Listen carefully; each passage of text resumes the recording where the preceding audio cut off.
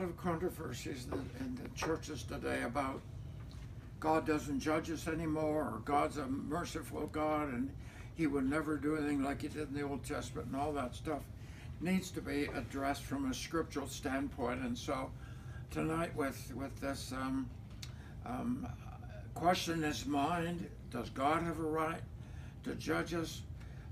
That's something we have to establish first. In later teachings, I want to go into different areas of judgment, but tonight we're just going to simply look at this. And it's important that we realize that God has called us onto this earth for a reason. And so tonight I've just asked the Father by the name of Jesus to give us wisdom and anointing. Everyone that hears this, watches it, it'll not just be information, but Father, it'll be an impact on their heart. The anointing of each word will be there, Lord God. If my voice doesn't have the anointing on it, then it will not gain what it's supposed to gain. So please, Father, do the work that needs to be done in these people's hearts and minds. They'll remember, but also have it in their heart as a revelation that God has a right to do what he knows is right. And so we need to look at it from a biblical standpoint. I'm not asking us to look at it from my standpoint, but rather from a biblical standpoint, even though I will be commenting on the scriptures. So first of all, I have about a number of at least points that I want to bring out as to why God has a right to judge us. First of all, when he created this whole universe, according to Genesis chapter 1, he really went to a lot of work to make not just the earth with the mountains and the seas and the soil and all that stuff and the vegetation, but he created a whole universe with stars and sun and moon and all the stuff that we, if we look at night, if you've never been out in the country away from all electric lights and all the flashes of what our cities produce, just where it's out there, and let's say it's a night with the clear skies but no moon, the stars are so awesome.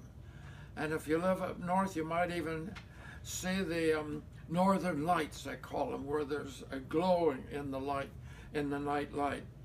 And all this stuff, I'm convinced God went to all this work and created all this universe for us because he was looking forward to having a family that would enjoy this earth, and he could be our father and we would be his family. And that's where we get the whole idea from scripture, is that he desires a relationship like any good father would want a relationship with the rest of the family. So we're going at it from that point of view, okay? So Genesis 1 sets the whole what God did for us. It's not just God did it for him. He didn't need another world. He's already got heaven out there somewhere that we haven't seen yet, but we will someday if we walk with him. That's a promise. First of all, after creating all the universe, he created us. Psalm 139. I have many favorites scriptures. This is one of them. For you created my innermost being. Like David saying to God, everything that I am, you created it. You knit me together in my mother's womb. I want to preach a whole sermon on this. Just think of what God was doing. He was fussing over you. As a matter of fact, he said in the next verse, I praise you because I am fearfully and wonderfully made. The word fearfully means with great respect and great awe. Your works are wonderful. I know them full well. Think of it. When we're knit together, God was meticulously, I think I said that word right, meticulously, knitting all the nerves together, the blood vessels, the veins, the muscle tendons, all that stuff. As we grew in 9 months, he was knitting all those things together. Why did he fuss over us so much? Because he wanted a son and he wanted a daughter. Verse 15, my frame was not hidden from you when I was made in the secret place, when I was woven together in the depths of the earth. I wondered one time, what does he mean when I was woven together in the depths of the earth? He just told me he knit together in my mother's womb. Well, I began to realize that my mom, when she had me in her womb, was eating things from the earth. Maybe it was milk from a cow or an egg from a chicken, but those cow and chickens, they still ate from the earth, grain and feed, all that stuff. Cows ate the hay, the grass, whatever they ate. And you see, the earth was giving up. It says this in Genesis 1. He ordered the earth to give up into all those plants the daily nutrition they needed to make apples and oranges and fruit and raspberries and all the hundreds of fruits and vegetables we have, plus the grains that we have, and the straw and the hay for animals to eat. He made all that stuff for us. He did that for us. He didn't have to do that. He doesn't live on hay. He doesn't need a glass of milk before he goes to bed. He did it for us, you see. When did he ever cook an egg? You understand? He doesn't need this stuff. Can't imagine him having pork for breakfast because he's a Jew, half Jew anyway. And so we see this in verse 16. He says, your eyes saw my unformed body. All the days remained for me were written in your book before one of them came to be. And I love that too, because not only did he fuss over ordering the earth what to do, to give up food, putting the sky into place, all that stuff, but then he established a book for each one of us. I have a book somewhere, you have a book somewhere, and he wrote in that book while I was still in the womb what he desired for me to. He wasn't preordaining that I have to do it. I know predestined is used a couple of times in Paul's letters, but it can't literally mean that I'm ordered to do stuff I have no choice. It doesn't mean that. It can't, because it takes away my free will, which we'll talk about in a few minutes. And in that book, I believe he wrote down all the aspirations, all the good things that he planned for me. Plans that I could abort and disobey, but plans that I could fulfill by his Holy Spirit if I walk in obedience to him. He did all that to get me prepared for being part of his family. And so in Psalm 100, he says, verse 3, we know that the Lord is God. It is he who made us, the psalmist says, and we are his people, the sheep of his pasture. Now, he simply used the word sheep because sheep were a common animal in the time that Jesus walked around in the Old Testament time, and they were a very submissive animal to the shepherd. Once the shepherd had them disciplined to obey him, and sometimes they had to do a little bit of something to get them to obey, but they looked, and the shepherd guarded them from the enemy. He led them to feed and stuff, and that's what we are before the Father. He wants to be the one to lead us into life. He wants to be the one to lead us to the things where we're supposed to do, the things he wrote in the book and all that stuff. And I love this one phrase that says, we are his. We belong to him. Even if you don't believe in God, you've never accepted Jesus as personal Savior, even though you've never obeyed, you never cared about it, you still belong to him because he fussed over you in your mother's womb. It doesn't matter what nationality you were, doesn't matter what religion you were. It's still God Almighty, creator of this universe, that created you in your mother's womb. He was doing it for a purpose, and that purpose is being lived out in the body that you're now in. Whether you believe in him or not, it doesn't matter. That's what the Word of God says, and I believe the Word of God to be true. I am God's creation. Listen, if I just believe what someone in the world is saying, that I just happened in my mother's womb, that is a foolish statement. It is not scientific answer to a question, where did I come from? It is not. Because the complications of our whole body, it's impossible for it just to happen. And there's no DNA that tells it how to happen. If there was, Who programmed it? Who made it happen? God's hand is in everything. Just think, the earth that was told to give up nutrition into plants and vegetables and fruits and all that, 6,000 years ago, at least that's what they say. It looks like it. That's when Adam was formed. You can believe how many you want, how many years you want when the earth was formed. But Adam and Eve, it looks like about 6,000 years ago, give or take a few hours. Okay, we can't be accurate, too long ago. And so it's a miracle that we are here. It's a miracle. It's not happening. It's not the mystery of life that they talk. It's something that God ordained, and we are here. And when it says we are his, he has every right to own us because he made us. He has every right to own us. However, point number 3, he created us with the option of making our own decisions. Listen, he compares his relationship to us many times and he refers to a marriage, and he wants to make sure we understand it's a good marriage. So many people go through our products of bad marriage. It's too bad because the enemy's messing up marriages, so we can't get an understanding of what God is looking for in a relationship. But you see, when I got married, I didn't tell Margaret she had to marry me. And therefore she had to say, yes, I will, because you're ordering me to. There'd be no satisfaction for me, no joy for her. And so I want her to marry me because she wanted to. I give her a choice. She could have walked out on me. She could have said, I don't want the ring. She could have, because she had a choice, you see. She never did that, by the way. But I'm so glad she didn't, because we're coming up in a couple of years to our 60th anniversary, and I wouldn't trade that for anything else. And so I'm glad. But God says, I want you to understand, you have a choice whether you serve me or not. So look at what Joshua said. The tribe of Judah is now in the promised land. There's a few Benjamites that were a very small tribe, but also with them.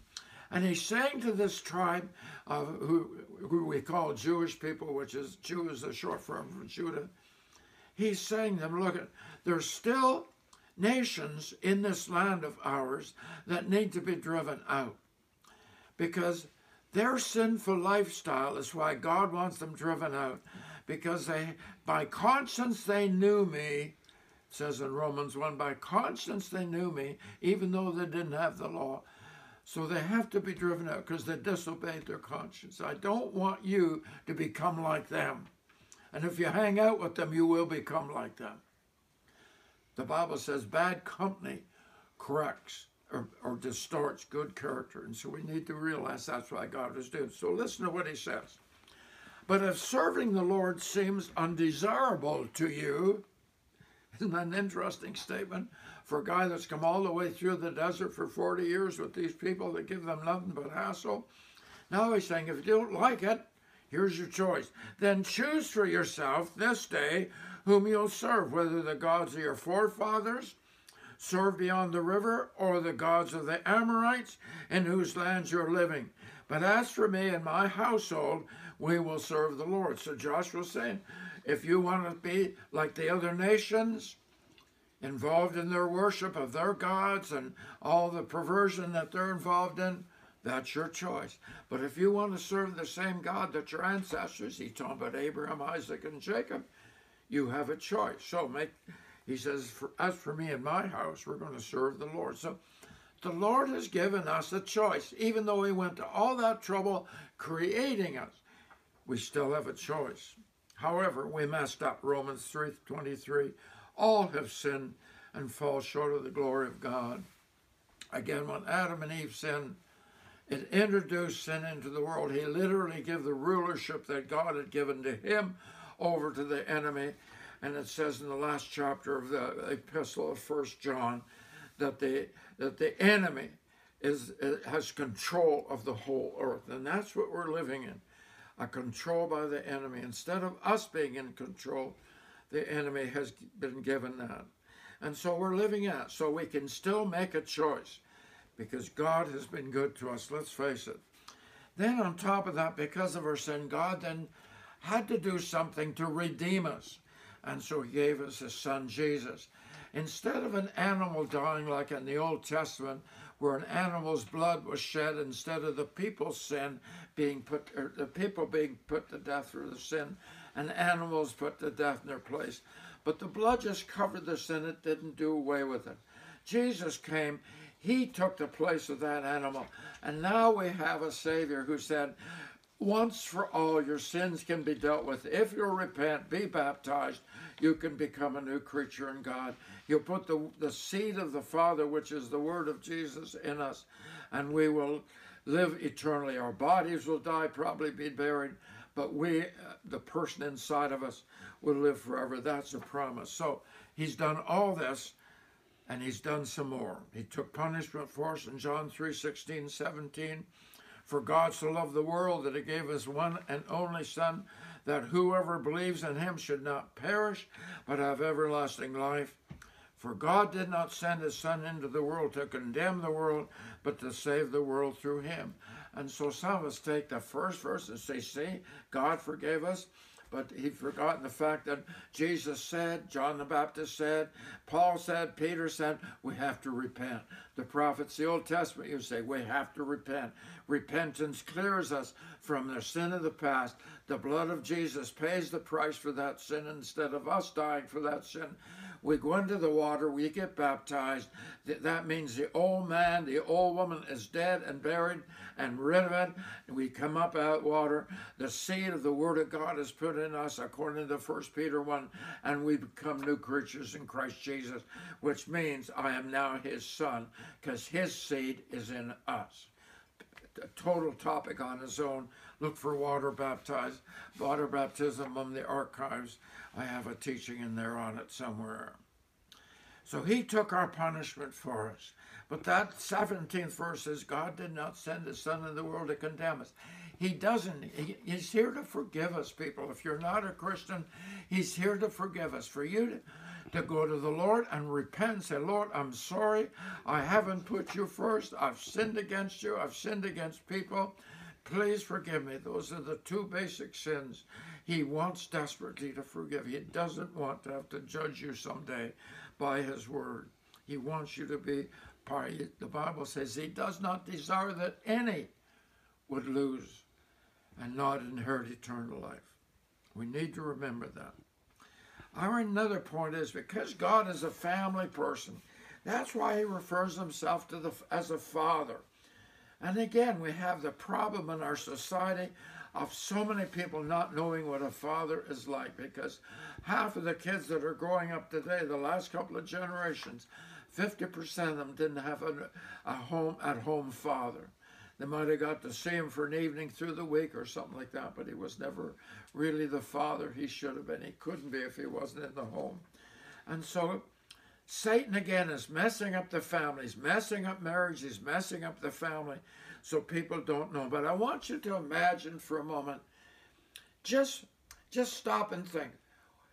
What would be I want to envision a perfect family where the marriage was good, mom and dad were getting along and loved each other, and my brothers and sisters and I, we enjoyed each other. We got along good. We laughed at each other's jokes. I became aware that, watching my grandchildren, I know they love each other because they laugh at each other's jokes when they're sitting at the table eating. Isn't that? I just said, they love each other, they respect each other. Oh, see, envision that if you didn't have it. And see, that's what the Father in heaven wants. We call it the church. And I'm sorry, again, the church doesn't always reflect the best example of a family either. And I would like to know how we can change that. And I believe we can. I believe there's ways that God is changing the whole dynamics of what we call church into something that would be better fitted to see the family. And so God says he calls us his children. He calls us sons, he calls us daughters, because we have his seed in us. We are now his children. Not the physical body, but the heart inside is his child. The physical body still belongs to an earthen mother and father, and someday it'll be dead and buried, and we'll get to heaven eternally. But right now, it's God inside of me, making me his child as he can do for you. And I am his child. I belong to him. I have to tell you this. I was hospitalized for a while back, a few years ago. And one of the nights, there was 2 nights that were really, I was at the bottom of, they almost lost me, so I was at the bottom of everything. It was in the middle of the night. My wife was there through the day, but it was the middle of the night. I really was getting discouraged. The first night, the enemy was hitting me with doubts and all that. And the second night, again, I had trouble going to sleep. And again, he was hitting me with these doubts. And I know the Lord came into the room. I know he did. I didn't sense him at that moment. But all of a sudden, I knew I needed to sing something. I come to the garden alone while the dew is still on the roses, that beautiful hymn written many years ago. And then the chorus says something, and I sang it through, just quietly under my breath, so I wouldn't wake anybody else. There's one other person in the room. And I got to the chorus. I'm singing this out like a loud whisper. And he walks with me, and he talks with me, and he tells me I am his own. When I said that phrase, the darkness was gone. The words were gone. The accusations and all the doubts were gone. Nothing changed as far as the physical of the room. But I let the enemy know that I belong to him. And see, that's what this verse says. We are his. We are his.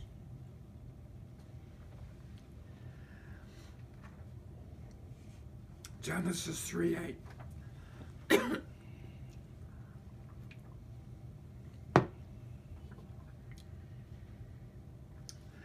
This is talking about Adam and Eve again. Then the man and his wife heard the sound of the Lord God as he was walking in the garden in the cool of the evening. And they hid from the Lord God among the trees of the garden. But the Lord God called to the man, "Where are you?" So this is after they sinned. But I wanted to point out something to you. The fact that they heard God walking in the garden wasn't a surprise to them. He'd done it before. We don't know how long. There could have been years from creation to this, where before they sinned. We don't know. So they were used to meeting God in the garden. They were also aware of the fact they had now sinned, and so they sewed some fig leaves together to cover themselves because they suddenly became aware that they were naked. I understood that better growing up. I think back to a man that was telling me this. He had a little boy about 4 and a little girl about 2. And the mother had instilled in the little girl, you never ever let your little brother see you in your underwear. The father was telling me this. And he said, one day, she was just getting out of the shower, and he sprayed some water on her, and she took after him to catch him, stark naked. She was obeying. She wasn't letting him see her in her underwear.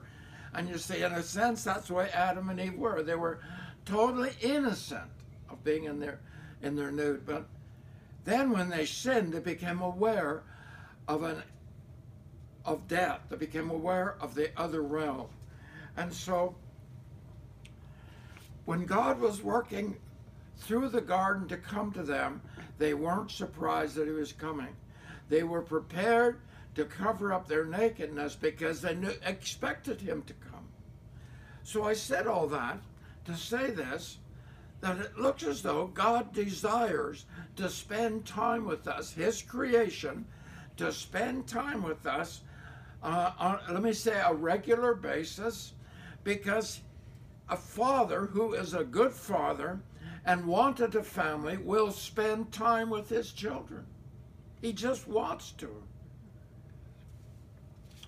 So if we have this loving God that wants to spend time with us, wants to have family, I would say that's a pretty good situation to be in. 1 John 1:3.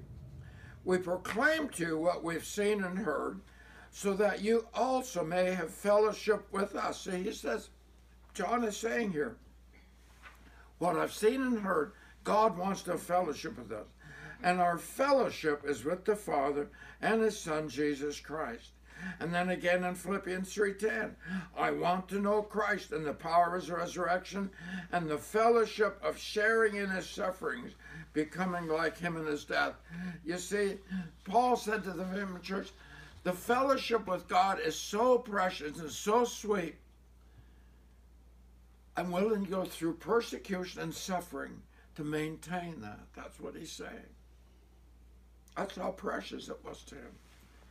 If it was that precious to us, we would press forward, we would do it. We would actually do what it says in the book of Hebrews we're supposed to do. God said to the writer, tell the people to draw near to me. Come into, be my children.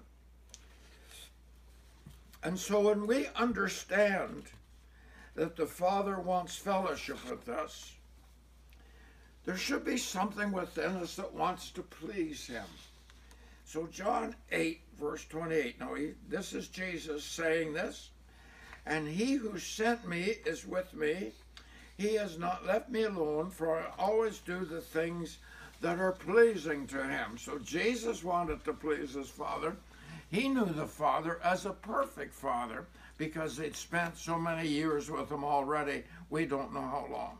And then Paul says in 2 Corinthians 5:9, therefore also we have our ambition, whether at home or absent, to be pleasing with him. Let me paraphrase. No matter where I am, at home, on vacation, preaching somewhere, working in a hospital, working in the business world, working anywhere, ministering to my family, fellowshipping with them, I want to be pleasing to the Father. That's why Jesus said in Matthew chapter 6, verse 33, seek first the kingdom. Seek it first. And he could have said it this way. He said, all things, you will receive all things. But he said, it will be well with you. That's a phrase that's used a lot in the Old Testament. If you seek the kingdom first, it will be well with you. You understand? We need to understand obedience to the Lord produces a fellowship, produces a family of believers that we call brothers and sisters. And all this God has done for us. Don't forget that. Hebrews 11:5, by faith Enoch was taken up so that he could not see death, and he was not found because God took him up, for he obtained the witness that before his being taken up, he was pleasing to God. So this Enoch guy was so pleasing to God, God says, I'm not going to take him through death. I'm not going to take him through a funeral or anything else. I'm just going to take him up. The other guy was Elijah the prophet, who went up, the chariot of fire came down, he got in, up he went. He didn't experience death either. You understand? God, they were so pleasing to God. And Lord, I've asked the Lord to take me up too, because funerals are quite expensive, you know. And why should my family have to bout out that? So if I go missing someday and my shoes are still here, you'll know that I've been gone with the Lord, okay? Now, the Father wants to respond with blessings. So Psalm 16, verse 11, you have made known to me the path of life. You have filled me with joy in your presence, with eternal pleasures at your right hand. So God has promised us, after all he's done for us, he's promised us eternal pleasures and even pleasures here at home, now on this earth, the joy of his presence. Now we have a responsibility, and this is what Deuteronomy 28 says. Deuteronomy 28 is when Moses is preparing the children of Israel, what's left of them. They've been in the wilderness 40 years. They're standing at the river Jericho's on the other side. They have to get through the river, but Moses is recapping all the stuff they have to obey while they get into the promised land. First of all, obedience to God, obedience to treating one another, but also a whole bunch of food regulations and health regulations to keep them alive. A lot of the people at his time and since have taken a lot of these rules and regulations for eating and drinking and all that, made them into religious laws. That's not what they were meant for. They were meant to keep them healthy and to how they get along with each other. Listen to what he says in Deuteronomy 28, the first about 14 verses.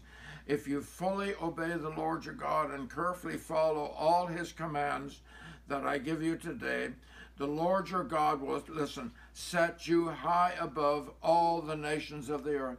Now listen, he's talking to a nation here. He's not talking to me that he has set me above all the other nations of the world. He's talking to this nation of ours, or any other nation where the listener of this program might be. He wanted to set your nation above all the other nations because you obey. Now this is what he was saying to Israel. I chose you. I told Abraham that his and Isaac and Jacob, and out of that Jacob branched from Abraham. I chose that nation with those 12 patriarchs, the sons of and Jacob, men who are known as Isaiah. I chose them to be a nation, and that nation would say to the whole world out there, everybody that would come in contact with them, they really have a wonderful God. Look at how he's blessing them with obedience and their children and good solid homes and prosperity and good weather and all that. He covers all that in Deuteronomy 28. He says, if you obey me as a nation, I will totally bless you. The rains will come at the right time because most of the people then were farmers, at least they would be when they get into the promised land, and they would understand a lot from their crops and all that stuff. Well, you see, God was saying, I want to totally bless a nation. Now, individually, yes, he does want to bless us as individuals, and he wants to bless us as families. But there are things, because we live in a fallen culture, a country that has turned against God, there's going to be things we have to put up with and trust God to get this through them. So he goes through Numbers 28, first of all, blessing, and then he finishes up with twice as many verses saying, this is what's going to happen to you if you do not obey me. You can read that chapter. It's really worth to read, just that we know this is what's wrong with our nation. It is not global warming. It's because we have separated ourselves from God, and he's allowing these things to happen in our weather and all that stuff, because he said thousands of years ago, if we don't obey him, the weather, everything will turn against us. That's what's happening. We've come up with something else because we don't want people to believe in God, but he's still doing it. As a matter of fact, he says many times in Scripture, he has total control of the weather, the elements, and everything. He's the one that does it. So after all these different things, we have to conclude that he has every right to bring us to judgment if we don't obey him, if we don't repent of our sins and follow him. So Jeremiah 18 one day, and prophet Jeremiah in the 18th chapter records this. God said to Jeremiah, go down to the potter there, the guy that makes the potteries. And I want you to watch him because I want to teach you something. So let's read it. I'm going to read about 10 verses here from Jeremiah 18, starting at the first verse. This is the word that came to Jeremiah from the Lord. Go down to the potter's house, and there I'll give you my message. So I went down to the potter's house, and I saw him working at the wheel. But the pot he was shaping from the clay was marred in his hands. So the potter formed it into another pot, shaping it as seemed best to him. Then the word of the Lord came to me, O house of Israel, can I not do with you as this potter does, declares the Lord? Like the clay in the hand of the potter, so are you in my hand, O house of Israel. So he's talking to this nation. He says, I can do with this people whatever I want. What I want to make out of it, I can do it. Verse 7, if at any time I announce that a nation or kingdom is to be uprooted, tore down, and destroyed, and if that nation I warned repents, of its evil, then I'll relent and not inflict on it the disaster I had planned. So God is saying to Jeremiah, you go out and tell them, listen, Israel, if you obey the Lord, he wants to bless you, and he's got a plan to use you to illustrate to all the other nations how beautiful I want to treat people, how I want to bless them and love on them and guide them and lead them. But if they change their mind about serving me, I can change my mind about the blessing I'm declaring on you. In Deuteronomy 28, the one I spoke about a minute, would unfold that for you. So let's go on verse 9. If at another time announce that a nation or kingdom is to be built up and planted, and if it does evil in my sight and does not obey me, then I will reconsider the good I had intended to do for it. So he's clear there. Hundreds of times through Scripture he's saying a lot of the same things. Any nation that disobeys me, I will utterly destroy it. But he has also said before that, any nation that obeys me, I will bless. I will love on it. I will lift it up to being an example to all of the nations. And so we as a nation right now, where I'm sitting in this nation, I see it as disobeyed the Lord to a great extent. God is allowing a lot of things to happen in this nation that are unpleasant. And I believe every one of them, I'm going to be teaching more on this, but everything that happens that is unnatural, too much rain, too much snow, too much sun, not enough sun, all that stuff. You see, God is saying to us, I'm warning you what can happen. I'm warning you in advance. And it's not really a judgment he's bringing. He's actually a forewarning of what he can do this if we do not walk with him. And so that's the word that has to be in our hearts today. We need a nation that turns back to the Lord. So let's read some scriptures from the New Testament, because some of the teachers out there are saying there's no wrath of God in the New Testament. Well, they forgot to read this one. Romans 1, verses 18 to 20. And Paul here is gearing up to saying to the Jewish people, the nation that controls us, the Roman people, the nations that control us is an evil nation. And it does not see the goodness of God in our lives because you are allowing it to shape you into their image. And he's warning them here. Listen to the warning. The wrath of God is being revealed from heaven against all the godlessness and wickedness of men who who suppress the truth by their wickedness. You see, he's saying to Israel, it's coming. I don't want you to be part of it. Separate yourself from that if you want to, but it's coming. Since what may be known about God is plain to them, because God has made it plain to them. Do you know what he's saying? He said, they may not have heard the law that I gave to the Jews, but they have a conscience that should guide them, and they've ignored it. Since what may be known about God is plain to them. Why did he say that in verse 19? Because their conscience is telling them. And because they disobeyed, their conscience becomes seared, as the Bible says. And I say that because I heard a missionary speaking back years ago. His forefather, one of the former missionaries that came into a tribe, I believe it was out in the eastern Pacific coast that he was talking about, came into this tribe that had never seen a white man before.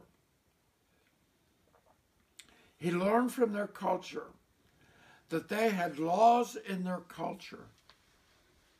For example, a young man, single man, a young single woman, if they committed adultery or fornication before they were married, it would cost them their lives. If they loved each other and they wanted to be married, they talked to the elders of the tribe. The elders would bless them if it was right. They would go off into the jungle for a couple of days by themselves. I guess that was their honeymoon. And then they were known to be married. Well, how did this tribe know it was wrong? Because of the conscience that God had put in them. That's just one example. I've heard of a number of others where missionaries have said tribes that never knew God. Now I could say this: I saw in the country of Hawaii, or the state of Hawaii, I saw there the remains of the city of refuge that was on the island. Where did they get that from? Somewhere way back then, they decided to do what God had told the children of Israel to do, to have cities of refuge where if somebody kills somebody, they could run there before the relatives got a hold of him to kill him, because if it was an accident, that meant he was innocent. They had the same thing in Hawaii. I saw it there. They explained it to me. This is a city of refuge. And I said, yes. Either there was a missionary here at one time, probably before Jesus, I don't know, but if there was, that their conscience still told them, if a man is guilty, a woman is innocent, of killing somebody, it was an accident, they need to be brought justice. They need to have justice. Verse 20, for since the creation of the world, God's invisible qualities, his eternal power and divine nature. Listen, Paul's saying, they've seen it. They know that it's impossible for a man to make a plant grow without dirt. They know they can't take grass and just make milk out of it. His invisible qualities, God does that. I love the cows don't even know what they're doing, and yet they can eat grass and make white milk out of it. It's impossible. A scientist that helped establish the NASA, the space program in the States, he said it's impossible for a man to do that. They cannot make white milk out of green grass. A cow can. She doesn't even know what she's doing. She doesn't wake up in the morning and say, I got to get that gallon ready for the farmer. She doesn't do anything. She just eats some grass. They're quite stupid, actually. And yet they can do something a man can't do. But these things that God has established have been clearly seen, being understood from what has been made, so that men are without excuse. Wow. Anyone who has eaten an apple, you know the goodness of God, because out that apple was formed because of a word the Lord gave 6,000 years ago to the soil to produce into that apple tree everything that tree needed to make an apple. Impossible for men to do that. Impossible. It doesn't just happen. It isn't a mystery of life. It's a God act. Every apple I eat, every pear, every fruit, every seed, every steak I eat, everything is a miracle of God. The grass out in my lawn, every blade, as an old-time preacher once said, every blade is a sermon. Because it is impossible for us to come to a real sensible conclusion that things just happen. They don't. Somebody said, to have this universe formed from an explosion is just as possible as the Encyclopedia Buchanan to be formed by an explosion in a printing press. It's impossible. I saw one time a kid with a shirt, t-shirt, you know, I believe in the Big Bang Theory, it said. I said, oh no. But then on the back it said, God spoke and bang, it was done. I like that. All right, let's go on. Romans 2:5. Because of your stubbornness and your unrepentant hearts, you're storing up wrath against yourself for the day of God's wrath, when his righteous judgment will be revealed. So there within 2 chapters, Paul mentions his wrath at least 3 times. Ezekiel 14:22. This is when God is talking about his judgment on Jerusalem. He says to Ezekiel, you will know that I have done nothing in it without cause, declares the sovereign Lord. May I please point out, all the disasters we hear about, all those things, God does it for a cause. What's his cause? It's to try to say to the world out there that has rejected him, I can bring judgment.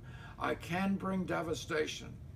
Would you please repent and come back to me? I want to not only forgive you, I want to accept you into my family. I want to love you as a true father would love you. I want you to enjoy your siblings. I want you to enjoy the goodness of Jesus, a bride. That's another illustration he uses. I want to do that for you. He does not desire that any should perish, but that all of us would enjoy him. And so that's the message. And because of all that, all those things I've pointed out from Scripture, God has a right to judge those who would shake their fist in his face and say, I want nothing to do with you. He has a right to do that because he created it, he formed us, he fussed over us, he's loved us, he gave his son who he loved deeply. The people of heaven gave up the darling Jesus, as one of the songs says. They gave up so much so that we could be saved and join him. And you see, if we don't accept him, after the price that Jesus paid, after he's known the heart of the Father's hurt so much because his family won't join him, he sees all that. That's why Jesus in John 11:35 simply looked out over the city of Jerusalem, the city that had rejected his miracles all those years, and he simply wept over it. So, Father, your word is still a light to us. Your word tells us here that you own us. By choice, we can reject that ownership. But Lord, your offer of blessing and love and fellowship and family is so rich, Lord God. How can we reject it? How can we say no to you? Please, Lord, touch the hearts of people that are listening and watching this. Touch their hearts with your love, Lord Jesus. Lead them down where they bow their head on the floor. They get their face down there. They cry out to you to be merciful to them. They cry out to you. They would cry for forgiveness of rejecting you and not putting you first as you asked, not putting others before ourselves as you asked. But Lord, deep within their heart that they'd have a desperation as they cry out to you, Lord God, for forgiveness. And Lord, if they cry from the depths of their hearts, you have promised that you'll totally forgive them. You'll not only forgive them, Lord, you promise that you'll lay their sins so far behind, you'll not mention anymore. They're totally forgiven and restored. That is possible, Lord, because you're a forgiving God, which is another reason why you have the right to judge us. So thank you, Father. And in the name of Jesus, we pray this word will not depart from the souls that is touched at this time. In the name of Jesus, we thank you, Lord. Amen. Amen.